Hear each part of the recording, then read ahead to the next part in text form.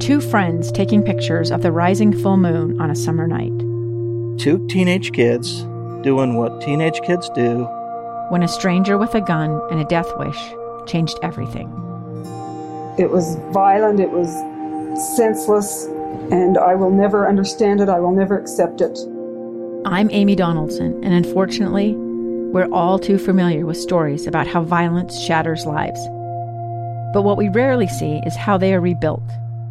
In a new podcast, The Letter, we relive tragedy, but only so we can hear the rest of the story. The struggle to reclaim lives, the realities of grief, and the possibilities of forgiveness. I believe in miracles. Sometimes I thought, there are no miracles. Yeah, there are, and this is a big one. Follow The Letter at theletterpodcast.com or wherever you get your podcasts. You're listening to Healthy Mind Matters, brought to you by Intermountain Healthcare on KSL News Radio. Thank you for joining us for Healthy Mind Matters. I'm Maria Shilaos. Today we are talking about opioid-free surgeries. With me, Dr. Will Shakespeare. He is Intermountain's Medical Director of Surgical Operations and Director of Anesthesiology, and Bill Evans, who has had an opioid-free surgery. Again, thanks to both of you for being here today. Doctors, start out. Is every surgery going to be an opioid-free surgery? And when do we decide? How do you decide when you can have an opioid-free surgery? Most definitely not all surgeries are amenable to opioid-free surgery. Most surgeries are amenable to opioid-sparing surgery, meaning that we can use less opioid than has traditionally been used in the past by using other non-opioid medications. And then there's a smaller subset that are truly amenable to opioid-free surgery. So as an example, I cared recently for a patient who was having a carotid endarterectomy. And I care for patients who have heart surgery, for instance.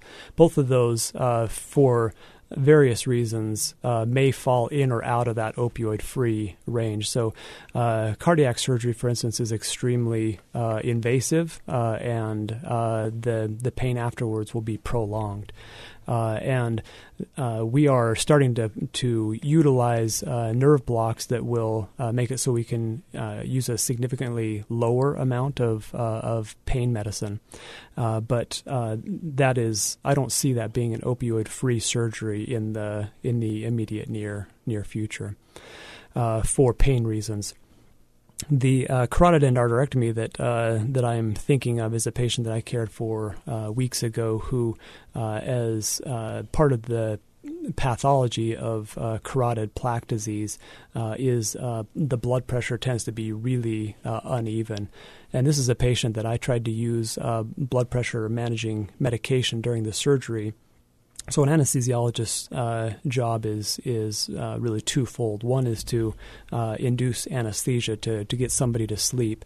But number two, and really the biggest job, is to keep somebody alive and stable during surgery. And so the job of trying to keep this patient stable during the carotid surgery, there was so many swings up and down in the blood pressure that were cycling so quickly that really this patient needed opioid to smooth out their cardiac response to the surgery to safely get through the process. So that let me say, opioids are wonderful. They are one of our finest tools to be used in the right place, and may we never be without them. But that is that use has been grossly overplayed. All right. So talk about, as you embark on this new initiative and having more people do their surgeries opioid-free, what does the conversation look like with a patient? How do you educate them before surgery?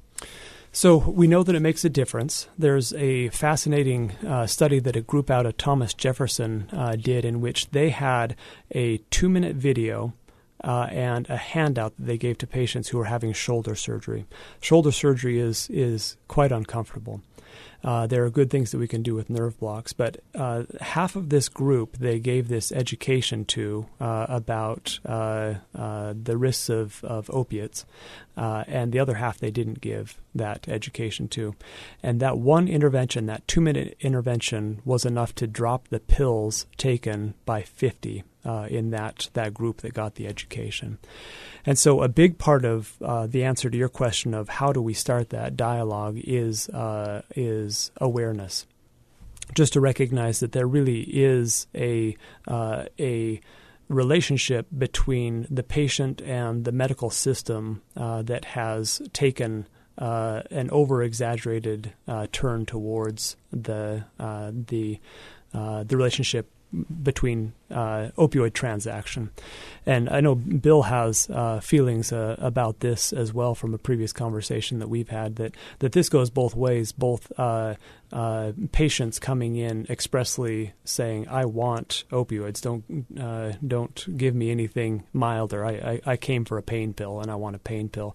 But also, to be candid, I grew up in a medical system that was given the message that if somebody has real pain and you give them an opiate, there's no risk of addiction, which we know patently is not true. That 80% of people who are heroin users started on prescription pain medication. This is something that we've learned. And so that's a fix that happens with ventilation. The more we talk about that, the more that we're aware of that. And we need to take a break. And you're listening to Healthy Mind Matters on KSL News Radio.